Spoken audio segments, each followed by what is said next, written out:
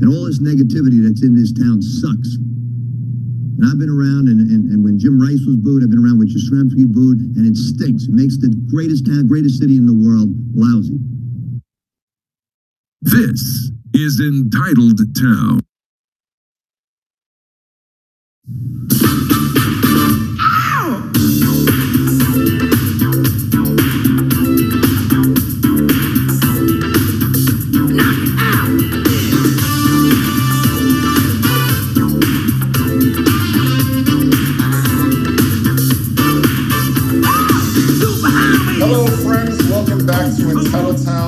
Almost a podcast with Bedardian production values. My name is Wally Pipp, and there is a full agenda as always.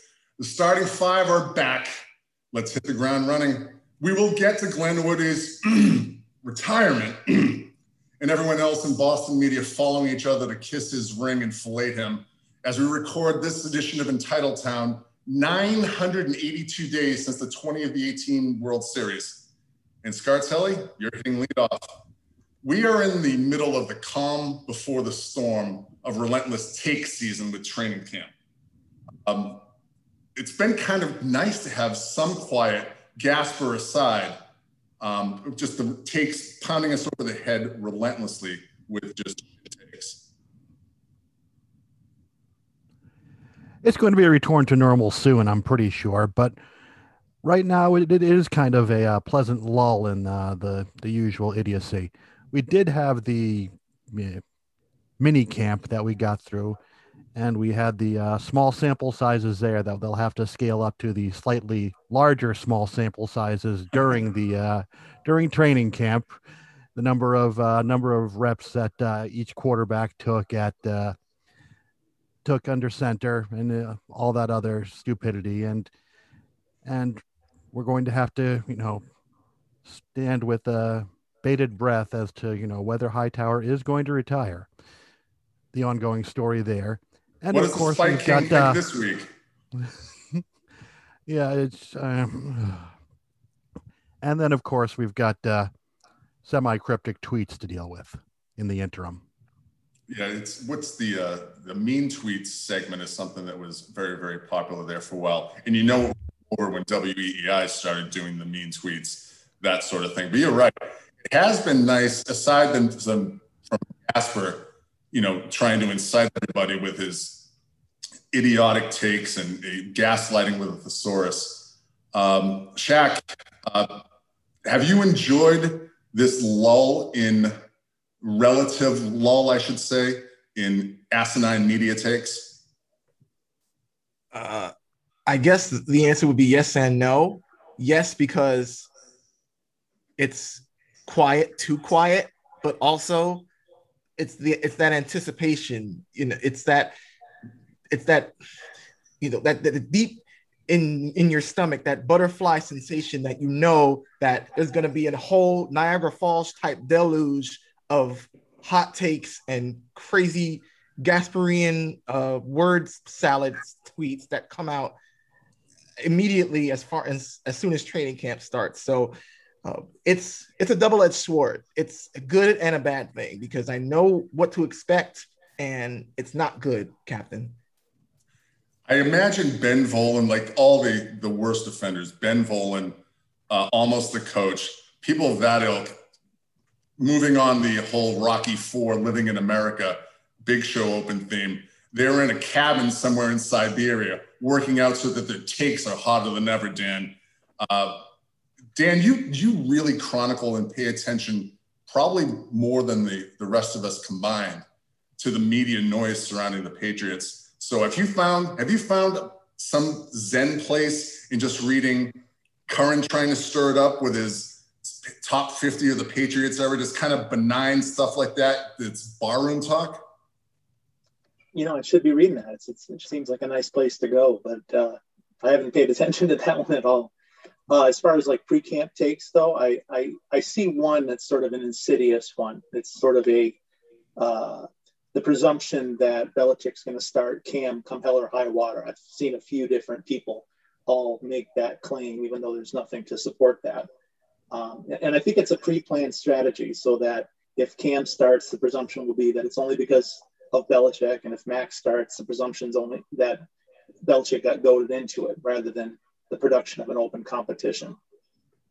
Who in their right mind believes, who in their good faith right mind believes that Bill Belichick is ever going to be bullied into anything by what the media thinks? And regarding the quarterback competition, and I don't want to get too deep into this right now, Belichick is on record, I believe, and I'm going to say I believe, but I believe this, I'm more right than I'm wrong here. Tom Brady was the best quarterback in Patriots training camp in 2001. And he didn't start Brady because Bledsoe had a contract. He also didn't have the pelts on the wall that he does now. So I'm pretty sure that after 20 years of doing his thing as head coach of the Patriots, that Bill Belichick is going to start the person who gives them the best chance to win week one and moving forward. John, first of all, everyone, happy 4th. We're back. This is dropping the week after the 4th, but how have you looked at the relative silence of mediacy regarding the Patriots and Boston media? Yeah, I think our break that we've had together collectively doing this pod is kind of an apt metaphor for the reality of the league. The NFL wants to be a 12-month league, but it's a 7 to 8 month league. And, they, in the absence of real content, I think we've said this before, in the absence of real content will be conjured. And they spend 4 or 5 months conjuring up content, fake narratives, top 50 lists, barroom stuff, needless drama, just anything to kind of generate clicks and eyeballs. But in reality, the league only generates maybe 8 months worth of legitimate content. So, people are going to overanalyze mini camps. Scarty talked about small sample sizes. You're going to make up stuff about Hightower retiring. You're going to make up stuff about Cam is guaranteed the starter. I mean, if I felt a dead solid lock on anything, it's exactly what you said, Mike. Bill Belichick is going to start the quarterback and start the entire team that gives him the best chance to win in week one. I mean, what have we seen in the last 20 years that would make you think there is any sort of fake kind of BS going on here? He is going to play the guys who give them the best chance to win. It is about the team. It's always been about the team. So, you look around the rest of the league, it's every other team's dealing with this. It's Aaron Rodgers drama. It's kind of fake narratives it's video game releases. Video game releases are leading the day for the NFL. What's on the cover of, Madden? What's the number? Stephen Gilmore is the highest rated quarterback. Clearly the Patriots need to re-sign him. It's like, we're getting into fantasy draft season and we're going to be reading about other people's fantasy drafts. It's like, that's not real content, but whatever. You've got to, content will be conjured in the absence of content. So, I think we've done a good job. I think, almost taking a little bit of a hiatus when a hiatus ought to be taken. There's not a lot of real stuff to talk about. No, I agree. And a good friend and friend of the show, Jim on Twitter, he's always pining for content from the starting 5 here. And Jim, we're not going to shove shit down your throat when it's just that, it's shit. Conjuring is not okay. I mean, barroom talk is okay. The current top 50 stuff is pretty benign. I'm sure he jimmied around some of the ratings. There was some stuff there to generate content and get, as they say, over at Gasper's bosses would say over at WCVB, we want content, we want engagement, even though they don't understand, what that word means, despite Gasper having copious amounts of thesauruses.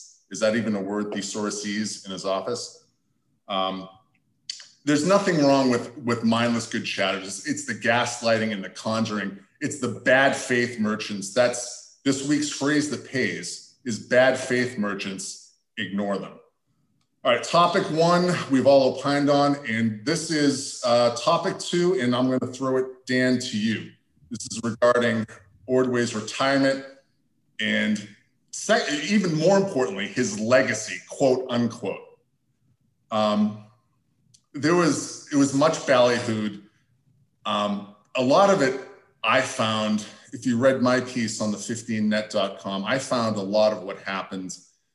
The reaction to of Ordway's retirement and the revisionist history of it really bothered me. And it probably,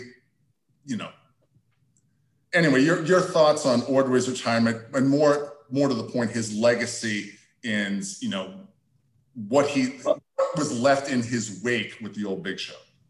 Well, first I want to persuade people to go out and read your piece, because you covered quite a lot, and it was popular. You hit the nail on the head. Certainly the media is lining up to fate and fillet Ordway as some giant of the industry, and you know, you get that. It's an incestuous industry, so they have to do that. But what exactly did he pioneer? I mean, the Weiner line that he brought some guy like Alex Reamer on the scene. That's not something to have as a memorable legacy. That's something that's actually indictable in a court of law. Yeah, I remember back when they were the top of the heap and they were bragging about the ratings and they thinking that it was due to talent. It's kind of like what Bedard does now, and not being the beneficiaries of this unprecedented run of Boston success, combined with having no competition. And then as soon, once the true competitor with an actual signal range showed up, he got wiped out and got replaced by, was it Saki? Mike Salk replaced Glenn Ordway. That's like being replaced by Mario Mendoza. That's a legacy right there. Radio is Mike Salk, and I'll tell you more after this. Then, when he tried to get back into the game, he had this little internet radio from his attic. He regurgitated the exact same tired old formula, but unfiltered, which means I guess they can swear this time. And not paying. How do you pay his guys with like? I think you had it in your piece. He's paying off Shepard with expired gift cards. I want to throw in an old Doc and Nelly's.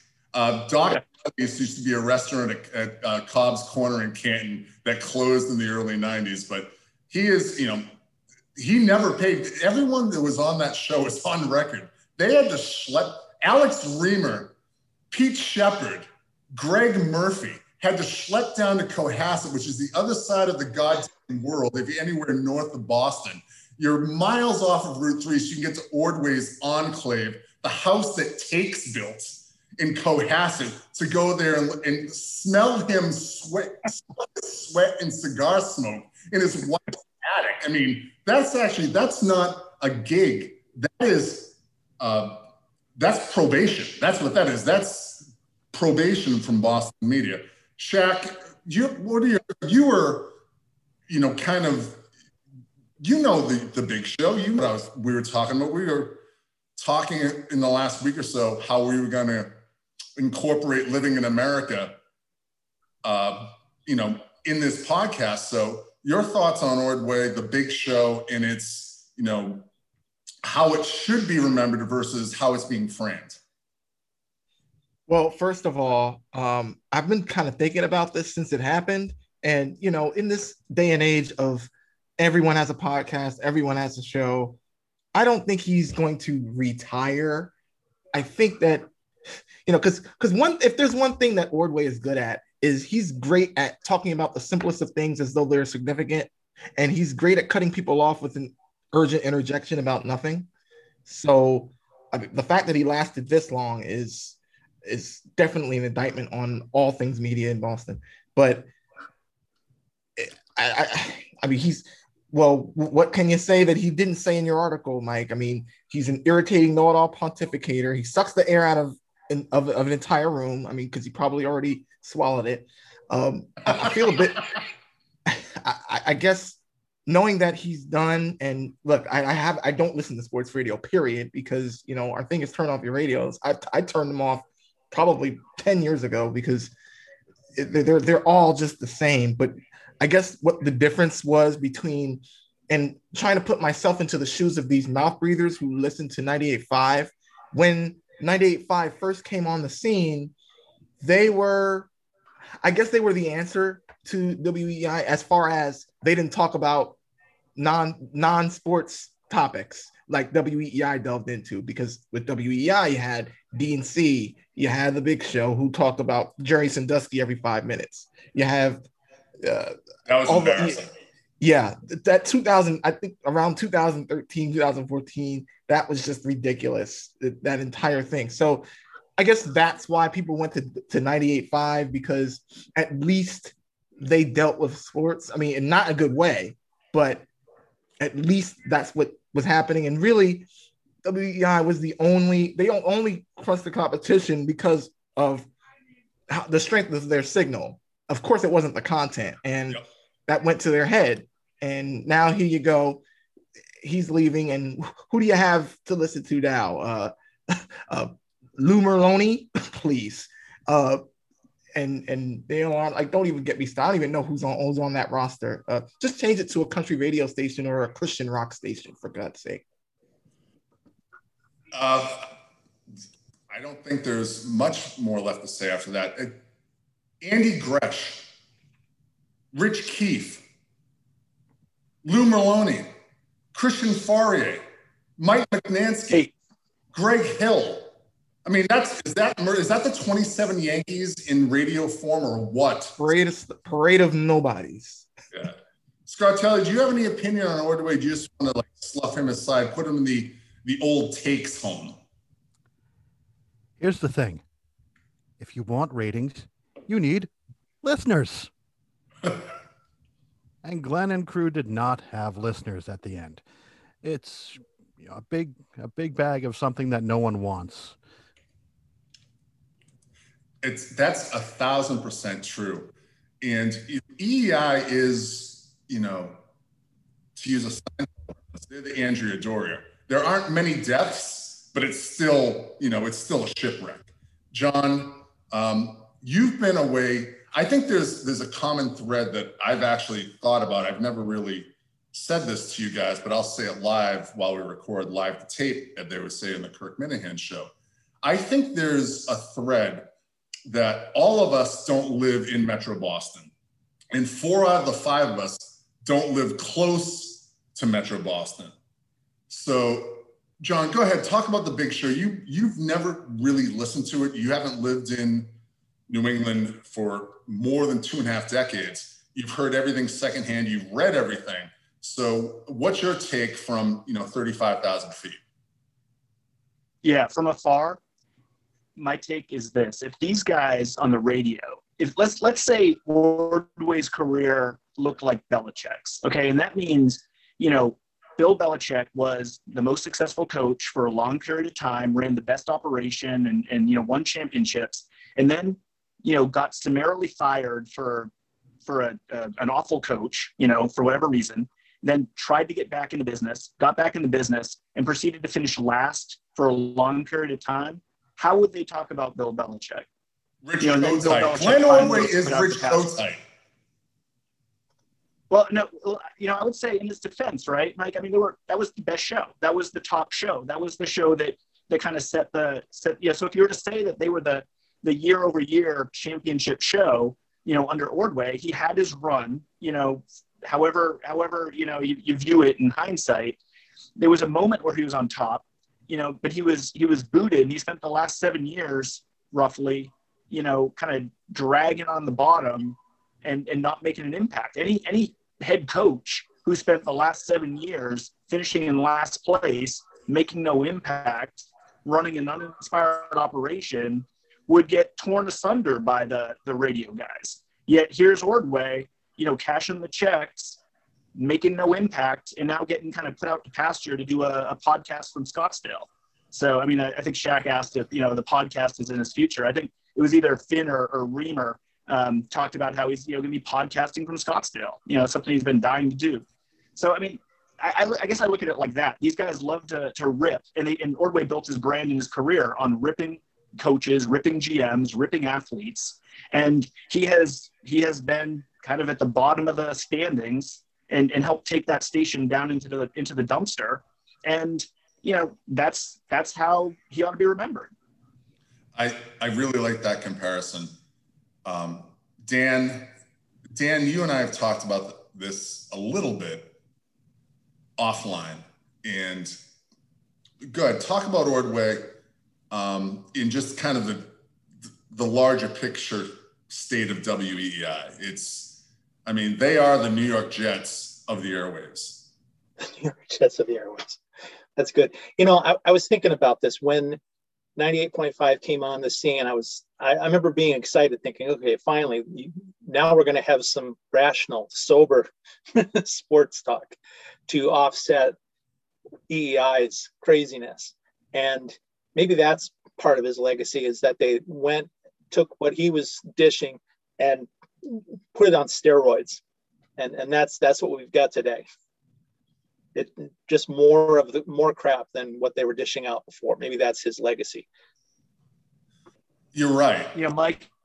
Go ahead. Mike, your piece for the 15 that Dan mentioned, you talked about, I think you called him the patient zero of today's sports radio landscape, right? I mean, it's, that also is his legacy. I mean, how miserable an experience sports radio has become. And, it's all about the narratives and, nothing to do with facts. And it's all about kind of the drama. I mean, if you called him the patient zero of it all, I mean, I guess that's his legacy too. If it's not the kind of legacy I would want in the business, but that's kind of where we're at.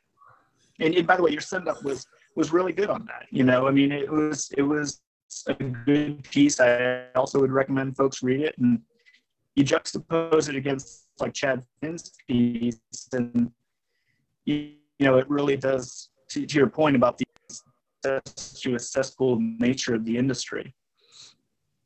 That's the overarching narrative that I don't think I did a really good job of communicating with, is that everyone knows each other. There's never heard a discouraging word about any of the shows. There is no media criticism in Boston. And as I said in what I wrote, when Ordway was at the top of the heap and he had no competition except for Sean McDonough on a signal that was pointed out to sea that was very popular with fishermen off the coast of New England. But Ordway had 50,000 watts, AM station. He was the only show in town. He was, the party leader in a one-party state. And the minute competition came on board, the absolute nanosecond, any competition, any viable competition, I should say, came on board, he became obsolete. And anyone who was paying attention to Ordway 1.0 could see that. He got exiled to his wife's attic, and then he comes back after the Mike Salk experiment failed, and then Mike Salk followed me to the West Coast, which proves that I'm in purgatory and that my previous life was a wretched one. Mike Salk followed me, but when Ordway came back, he was paired with, it's the OMF show. When he started parroting Michael Felder, calling Celtics fans green teamers, and he's using all those 98.5, crutch phrases to disparage his audience. It's like, let me tell you something, Glenn.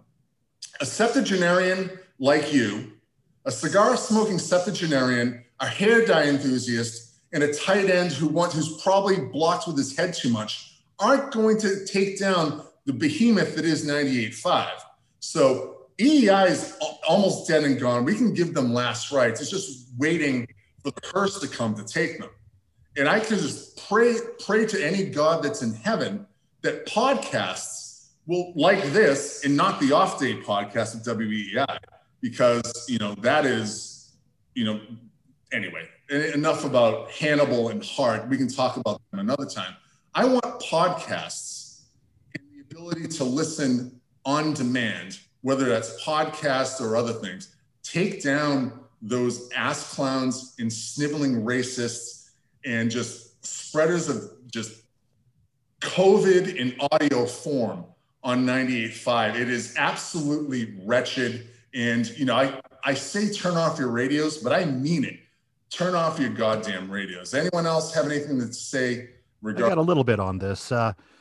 Doing research for the website and the podcast here, which we do on occasion, I went into the archives of Boston Magazine. And when they're not running, publicity for Gen Royal, they would do other things on occasion. And what they did was they had a 2006 article about Glenn and the Big Show. 2006, so this was 5 years before the Sports Hub showed up. And, in retrospect, the triumphantalism of it all is just Schadenfreude-licious to read. So go find that. That's my order to you. We'll put a link to it on the Entitled Town Twitter account. Anyone else have any insight or want to comment on the big show? I think we're all good there. Go ahead, Shaq. I was just going to say one thing. Well, actually two things. Scarcy, you mentioned Jim Royal. I just can't get out of my head without saying, "Listen to me." Okay, that's it. I also like to remind everyone, do not get the eggplant. All right. Anyway, you guys ready for topic 3?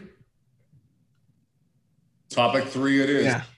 Shaq, this one's for you. And you and I, we got our collective Irish up talking about this a couple hours before the show started. I'm gonna throw it to you. You're the best of the starting 5 here. Washington football team, no sanctions, go. Okay, so last summer, there were multiple former Washington football team employees who came forward with allegations of sexual harassment. And these were accusations and complaints that spanned about 15 years. So it was all exposed by the Washington Post. It all came out in July of last year. And the league, that league, announced in August that they would launch an independent investigation. Oh boy, we know where that comes from, doesn't it? Ted Wells is warming up in the bullpen, right? Yeah. Not so fast, my friends. So amid this investigation, they reached a settlement with former cheerleaders who were unknowingly filmed for quote unquote lewd videos for the owner of the team, Dan Snyder. That investigation, which was led by Beth Wilkinson, who is an attorney, it was concluded, and as a result, the NFL fined the Washington football team a grand total of $10 million. 10 million. Yeah, that pause was correct as far as the reaction. and the best part about this is the NFL says that the money will be used, quote unquote, to support organizations committed to character education, anti-bullying, healthy relationships, and related topics, whatever that means. And then every senior executive will undergo workplace conduct training. Hey, this ties into WEEI too with their diversity training. But they're covering diversity and inclusion, LGBTQ issues, unconscious bias, and more. They have a laundry list of 10 recommendations for Wilkerson, creating a formal protocol, blah, blah, blah, blah, blah, blah. Anyway, but that's it. That's all that the Washington football team was punished for. And well, hold on. They got docked their entire next 7 drafts, right? Because there was sexual harassment, workplace systematic dysfunction, harassment. I mean, these are important issues that are in the crosshairs of everybody nowadays. So I'm assuming they lost multiple draft picks, if not multiple drafts. Am I correct or am I mistaken? Well, yeah, it's interesting. In the era of Me Too and all that kind of stuff, you would think that there would be a lot more hoopla to this, but no, nothing. No, they don't lose any draft picks, no suspensions, no anything like that. And one of the reporters from one of the beat writers, Tom Curran's counterpart in Washington, J.P. Finley, had a perfect point, and I'm going to read his tweet verbatim. The investigation into deflated footballs by the New England Patriots resulted in a 139-page report. The investigation into 2 decades of a toxic workplace culture by the Washington football team resulted in an OR report. Say that one more time, Shaq. The investigation into deflated footballs by the New England Patriots resulted in a 139-page report. The investigation into 2 decades of a toxic workplace culture by the Washington football team resulted in an OR report. Dan, I feel like Shaq put this on a tee for you. So you're our resident Patriots punishment expert. Kraft Media Productions took a video in the press box at Paul Brown Stadium in Cincinnati. The Patriots lost draft pick and were fined. The Washington football team had a 2-decade culture of systematic harassment, sexual harassment, and just an overall toxic workplace culture, and they were fined cash. You know, I would like to be passe and say, take their picks, all of them, but you're our resident expert on all things with regards to Patriots punishment. So the floor is yours. Well, it's predictable. I mean, you knew nothing was going to happen. It's with Goodell, it's always finger to the wind leadership. Nobody's going to raise a big enough stink for the league to be in trouble if they don't do something more substantial, like what happened with the Ray Rice fiasco. So they slapped their wrists. It was entirely predictable. You knew it was coming, and anything that comes down the line, unless it's something that they know if we don't do this, somebody's going to be mad at us. We're going to face some legal jeopardy. Those are the only times that they make any kind of moves. I like the Patriots are involved. I really like the phrase "finger in the wind" leadership. That's exactly what's happening here. It's really there's no foresight. There's no real leadership per se. All it is putting out the fire, getting the bobos that you have on payroll that aren't in your employ, like Rappaport, Schefter, Michael Silver, those guys can kind of control the message on a larger basis. And I mean, how long did, the Deflategate stuff went a long time. I mean, Brady fought the good fight for a long time, even if Kraft didn't. And he finally put up the white flag and accepted the suspension and took it out of the courts. Man, it's like this Washington football thing, it really died quickly. And I don't know if it's because we're in the dead zone, Shaq, but go ahead. I'm puzzled by it. And think about when the story was released. It was released on the same day that Bill Cosby was taken out of jail. Just think about that.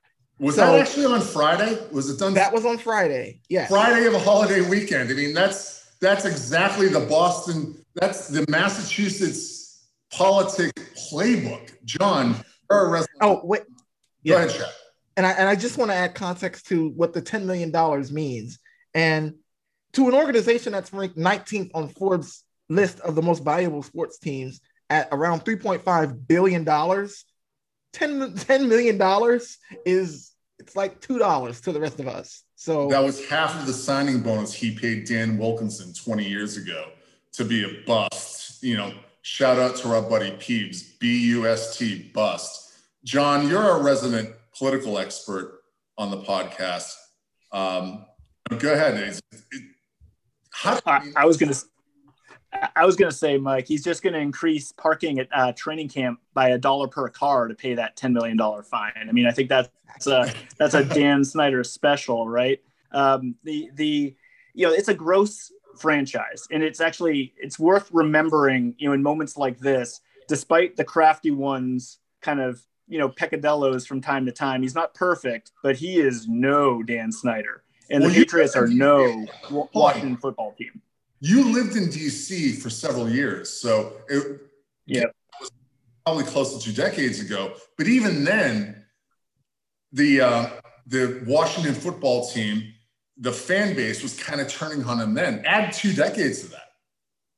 Yeah, I mean, look, I really do think one of the lowest classes of human beings out there on the planet are pro sports owners.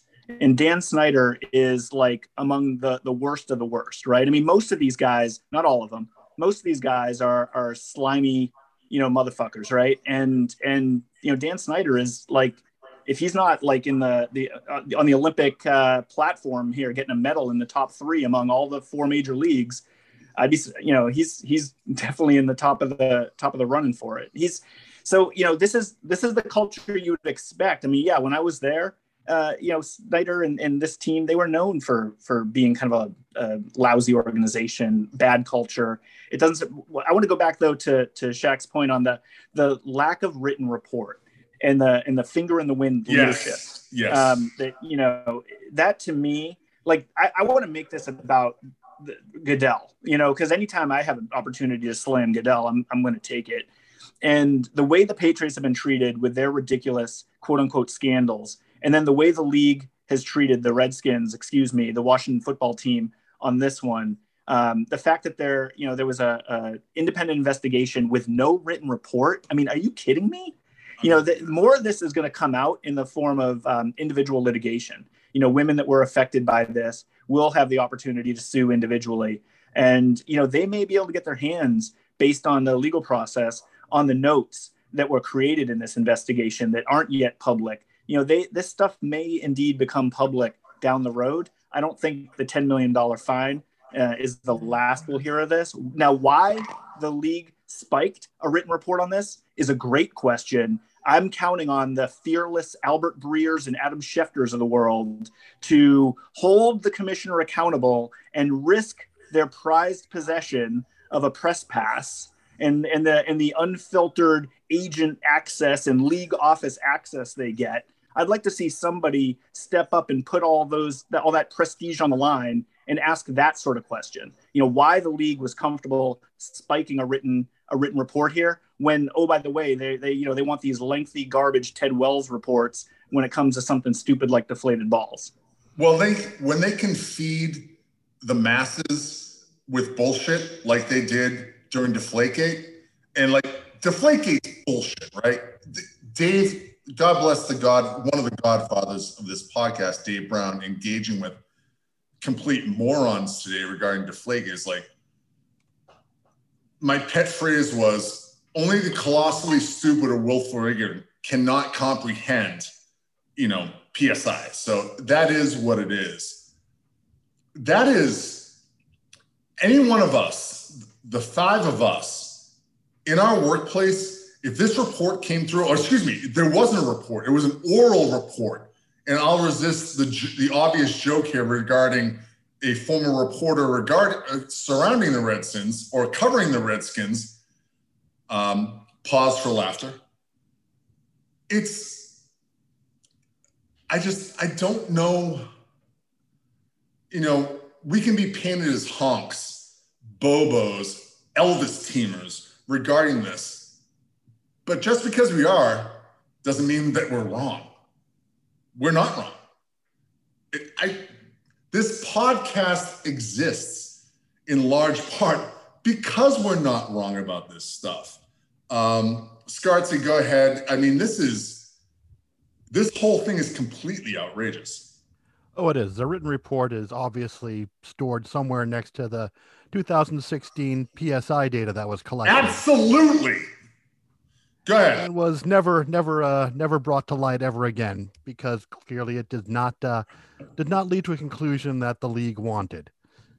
But this is a warning to the Patriots and any other, the Saints as another team that was punished, and any other of the non-favored teams will go easy on you if you're, irrelevant for 30 years, like the Washington football team is. 30 years and counting. I mean, they've had, Robert Griffin III blew out his leg against the Seahawks in a playoff game in 2012 in Russell Wilson's rookie year. And, that's what's the thing they play at the end of the NCAA basketball tournament? One shining moment. One shining moment. Not my friend Jim Nance does his flowery lead up to one shining moment. Imagine having a wild card loss being the highlight of your franchise for going on. They won the Super Bowl in 91, so almost 30 years. Almost. Hey, careful. Bills fans are wincing. Bills fans are wincing right now as you talk like this. I'll tell you, I put on my Twitter account this week, and I'm wincing even as I say this, that Greg Bedard shares my opinion of Josh Allen, but he called him Cowboy Josh Allen, which made me want to throw up, on my dad New Balance sneakers. So, can you even imagine? God. Don't watch Chris Sims' Unbuttoned or whatever his podcast is called with Aaron Rodgers. He verbally rapes him on that show. Like, watch it and you want to take a shower after that one. I want to take a shower after hearing you describe it. I mean, are we done? He literally sings to him. He sings to him. Oh, God. Isn't Unbuttoned Favre's podcast? Heyo. There are so many obvious jokes here that even I could make them. Are we done with anyone else have anything to say about the Washington football team? I mean, that could be an entire podcast. I want to touch on a couple of things before we get to listener emails. We talked earlier about the collective presumption that Cam Newton starts the season. There is a storyline there. I agree 1,000%, Dan. There is a storyline there that whatever happens between Newton and Jones, and God forbid Stidzy, Stidzy's got some sick watches. He's got endorsements. Him and his wife take unbelievable Instagram photos, kind of like John and his wife taking the great Instagram photos. It's just easy and lazy is the Boston media way. And that is Glenn Ordway's legacy. Easy and lazy. Fabricated takes, the easiest way to go, no research. Let's throw it to the Wiener Wire line. Maybe we'll take that scarcity. Maybe we should set up a Google Voice number to do a Wiener Wire line so that Vinny Jace, our buddy Vinny, can call and leave us voice messages, Jim, our buddy John, etc. We talked about, Chris Gasper a couple of weeks ago, just fabricating stuff in the grand globe tradition, fabricating stuff out of thin air that he said he heard on 98.5 The Sports Hub. And I'm going to give all the credit to someone we all know and respect, BSJ Subscriber Tracker. His title on his Twitter account alone makes him one of my favorites. His Twitter handle is @Buckner's Legs. He actually transcribed the Felger and Maz show that Gasper referred to regarding Boston fans. Shaq, do you have anything to say about this? He actually transcribed the show, the Felger and Maz show that Gasper referred to. You have anything to say about it, Shaq? I mean, I don't want to get too deep in this. It's a little ways ago, but Gasper, channeling his inner Tomasi, just making shit up and putting it out there. Right. And this was all having to do with the Celtics hiring Ime Udoka. Ime Udoka. Yeah. And Gasper putting out this tweet. I don't even want to find it because I can remember it, not verbatim, but I can pretty much paraphrase, basically saying that callers on the Felger and Maz show, or a caller or whatever, is basically saying that he's not qualified or whatever he said. And Buckner's Legs, God bless him, actually listened to FNM so we don't have to. And apparently there was no caller on FNM on June 23rd that said that they were offended by the coach's race. And then what's even worse about this entire thing is that when he's finally challenged on that, and of course it's not surprising that he was misleading an audience for national clout, because that's really what he's doing, right? I mean, WCBB, look, they've got to do any, again, like you were talking about earlier, content is everything. So you have to put out anything you can put out there, and it doesn't matter who it affects. It doesn't matter what narrative it is, as long as it's getting attention. No news is good news. And so, I guess they don't really care because he's their guy on, Weekend Sports Updates right before a story about a cat being stuck in a tree. But after being challenged on this, he then doubles down and says, "Oh, I didn't say it was callers. I said caller." Of course, still a lie. Playing the semantics game. And right. The gaslighting never stops. So it was just a bad week for him. He was just flailing all over the place. And I think he used the word "sensey" that week too. And I added it to my profile because I thought it was so hilarious that he of his age is using abbreviated words like that. But yeah, that's all I have to say on that. Yeah, the Gasper thing, you're right. It's like Gasper, deserves in honor of Glenn Ordway's retirement, we should probably do, as he did in the old Big Show, Glenn Ordway did the hockey minute. We should do the Gasper minute and just leave it 60 seconds, because that's really all he deserves. Gary Tanguay deserves no time, and we're not going to talk about him. So, but Chris Gasper, the Gasper lighting, get the hell out of here. All right, so I'm going to give the addresses first. entitledtown@gmail.com is the email address. And unless you guys want to, chime in, I will get to our first email. And it's from veteran emailer Vinny Jace, this is a bit of a callback here. We talked about the 1976 Patriots on a recent podcast.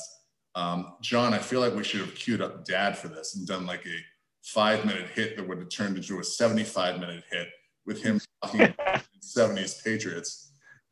He wants to know if justice prevailed in Oakland in 1976, would the Patriots have won the Super Bowl? So we're not going to get into hot takes regarding that, Vinny, but the answer is yes. I'm not old enough to remember it. The 76 Patriots would have changed the narrative forever in Boston media by winning that Super Bowl.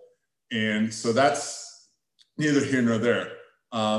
This next email is for Dan. This is from my friend Pat Bowen. Dan, this is, again, I feel like you're playing the easiest 18 holes of golf in your life today. I'm putting it on a tee for you. This is from Patrick. I clicked on a story regarding the videotaping quote unquote scandal of 2007 recently, commonly referred to as Spygate. Why? I don't know. I must have been stoned and looking for a good laugh. My question for the experts, false, is this. Are the ratings for the 4-letter network so far down the shitter that they have to rehash bogus stories to get clicks and views? Short answer, yes. I already know the answer, but would love to hear you riff on this. Dan, take out your driver. This is a long drive contest and just hit it over the net. Well, if he's talking about the latest one, the Trump Spectre one that we were discussing a few weeks back, yep. I think that's all tied to the book that Wickersham's writing. That's supposed 1,000%. September, 1,000%. October. Yeah. Yeah, that's the easy answer.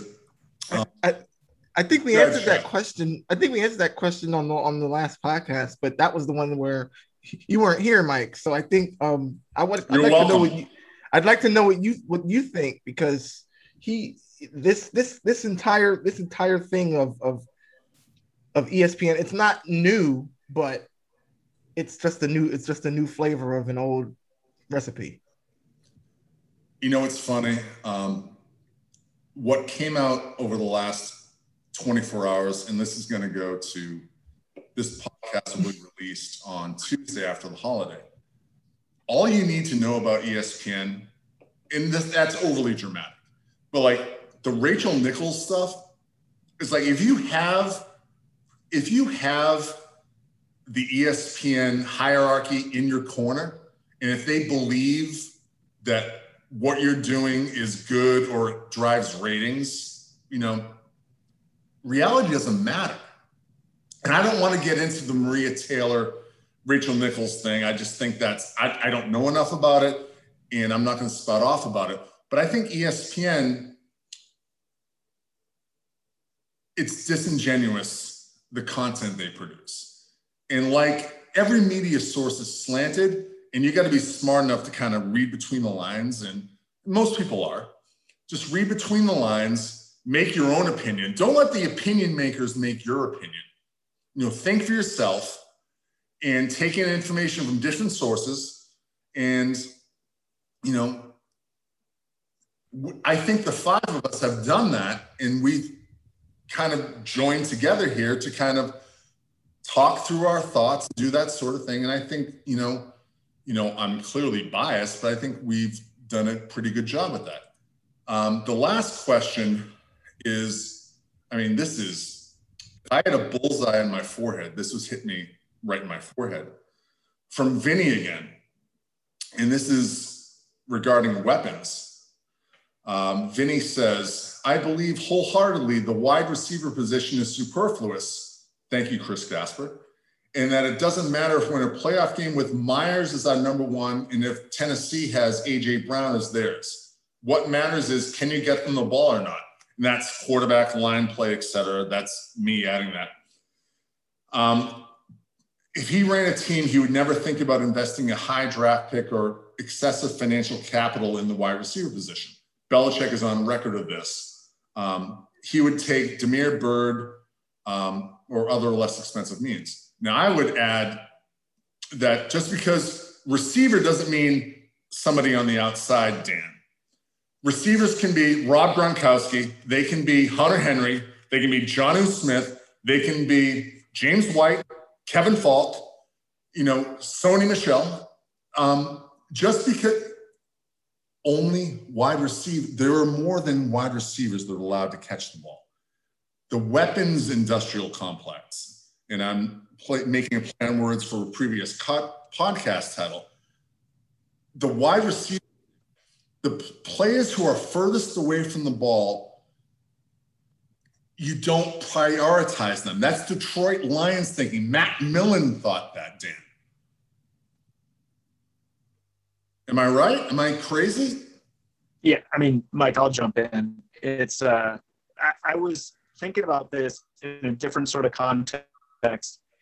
It was yesterday, I think today, somebody's starting to post their rankings for fantasy drafts. And I look at it, and it was a very thorough roll-up of, the entire league and every position.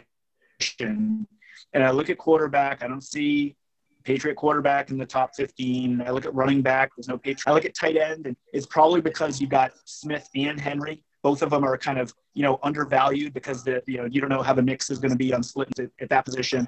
And it reminds me that, the Patriots, when it comes to fantasy drafts, are going to be a very undervalued team, which of course means they stink and they're not going to win any games, right? Because that's unfortunately, I think, the thinking with a lot of kind of semi-casual or one-team fans that, if you're not drafting weapons in your fantasy draft in the top round or two, if you're not fighting for the guys at the top of the draft, the Christian McCaffrey, like the Panthers are going anywhere with Christian McCaffrey. I mean, the Patriots have got a really good balanced team.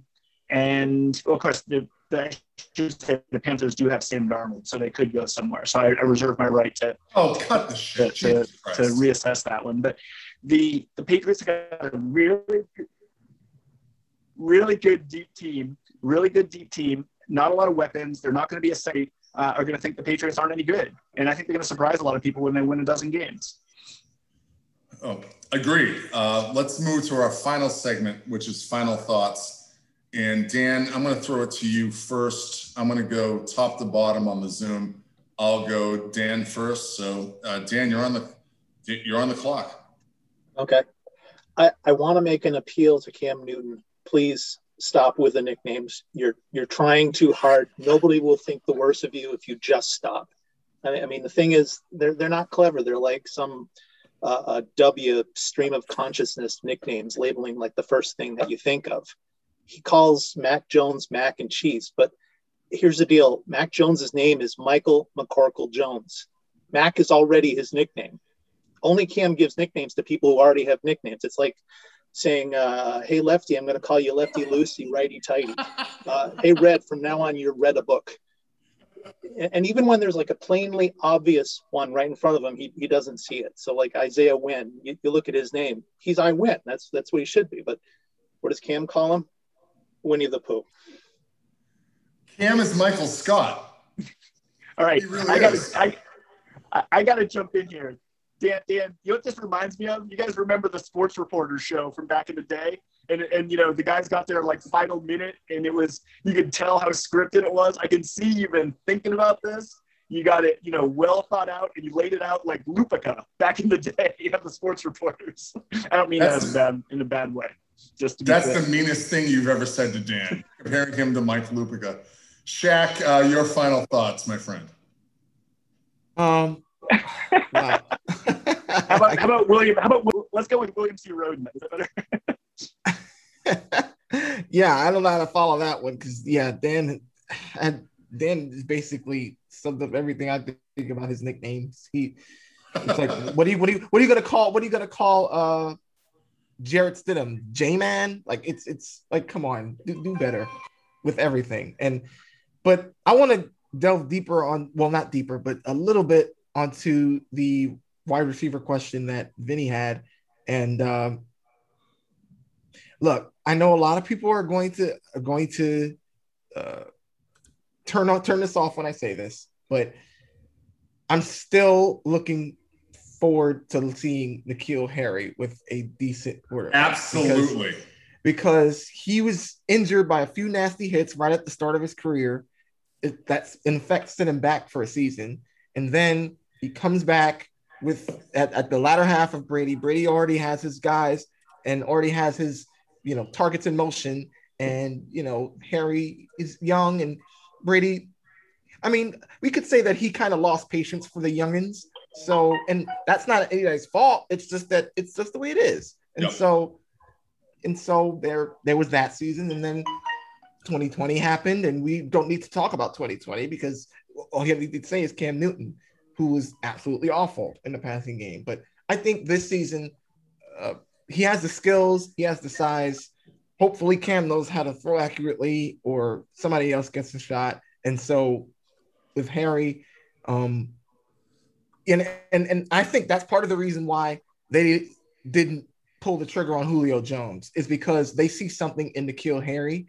And now with some help outside of him and Jacoby Myers, I think that there's going to be a shift in the offense in whoever the quarterback is. I think that they'll be able to, and that just makes me even more excited for the preseason, even though it's the preseason. I'm excited to see where the relationships develop, and particularly as far as N'Keal Harry and whoever's throwing the ball. I agree, Shaq. We're 5 weeks away from the preseason as we record this, give or take. Since John insulted Dan by referring him as a sports reporters, I'm going to call Shaq the Mitch Albom of Entitled Town, but I'll throw it to John here to slander all of us in his final. Oh yeah, Lupica. His Tuesdays with Maury book. We'll talk about that another time. That wasn't that bad. That we didn't talk a lot about Gilmore, and the Gilmore stuff's been in the news. And so let me touch on Gilmore real quick.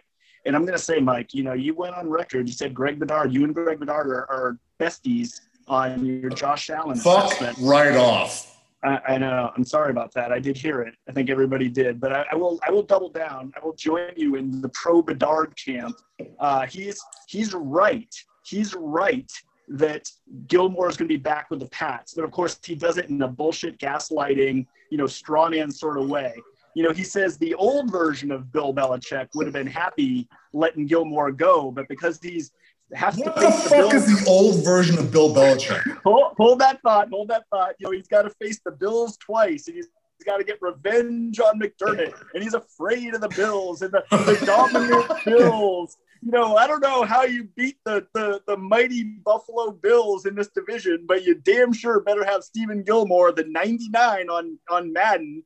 Right, you damn sure better have Stephen Gilmore if you want to. It's Stephon Gilmore, you fool. It's Stephon Gilmore. Sorry. If you want Stephon Gilmore, you better have Stephon Gilmore if you're going to shut down the. Wait, did you say Josh Allen sucked? I guess you need the 99 cornerback Stephon Gilmore to shut down the Cowboy Josh Allen. Anyway, I don't know how to make sense of all that, but I do agree with Greg Bedard. I do agree with your boy Greg Bedard that Gilmore will be back with the Pats this year. Shaq, I know you tweeted on this too, by the way. So anyway, if you want to piggyback on that one real quick. Yeah, just real quick. I listened. I posted this on my Twitter. I listened, so you all don't have to, of the Bedard podcast, the most recent one with Nick. I'm not part of the media cattles. And Bedard was basically saying, first of all, he doesn't know any of the players on the team, so that's good. That was embarrassing. That was absolutely embarrassing. He doesn't know who Anthony Jenkins is, but you're paying $39.95 a month. You might as well know who somebody is, but who cares if you're great Bedard? But then he says that the Patriots had to buy an entire roster, so they bought the roster. Oh, actually, well, I'm not even going to play the clip. I found it, but I don't want to trigger you more than you already are. But the cap was lower than intended, but it doesn't matter because Belichick has to pay everybody so that he can be able to prove himself that he's actually a good coach. Just I can't. Yeah. He had to buy his way. He had to buy his way out of a bad roster with free agent spending, and then he said, "Where do any of these guys play?" So, I mean, those were the highlights that I picked out. Thanks to you for listening, so I didn't have to. Yeah, thank you, Shaq, for doing that. Can you imagine that doughy motherfucker going full Goodfellas, going "fuck you, pay me" if your card declines for the $39.95? Can you imagine? Anyway, Scartelli, you're on deck for your final thoughts. We have made it to July, and on July 24th, Patriots training camp opens. And unlike last year's COVIDian nightmare, it is going to be open to the public. So, joy of joys, the running of the jorts will happen again. Well put, Scartelli. I'll do it once again. Entitledtown@gmail.com. The show account is Entitledtown on Twitter. Scartelli is at Pat Scartell. He is the editor-in-chief at the15net.com. John is at that John Irons on Twitter. Shaq is Atomic Dog 5150 on Twitter. Dan is at Patriots Daily on Twitter. And my final thought can be summed down to one sentence. Turn off your radio.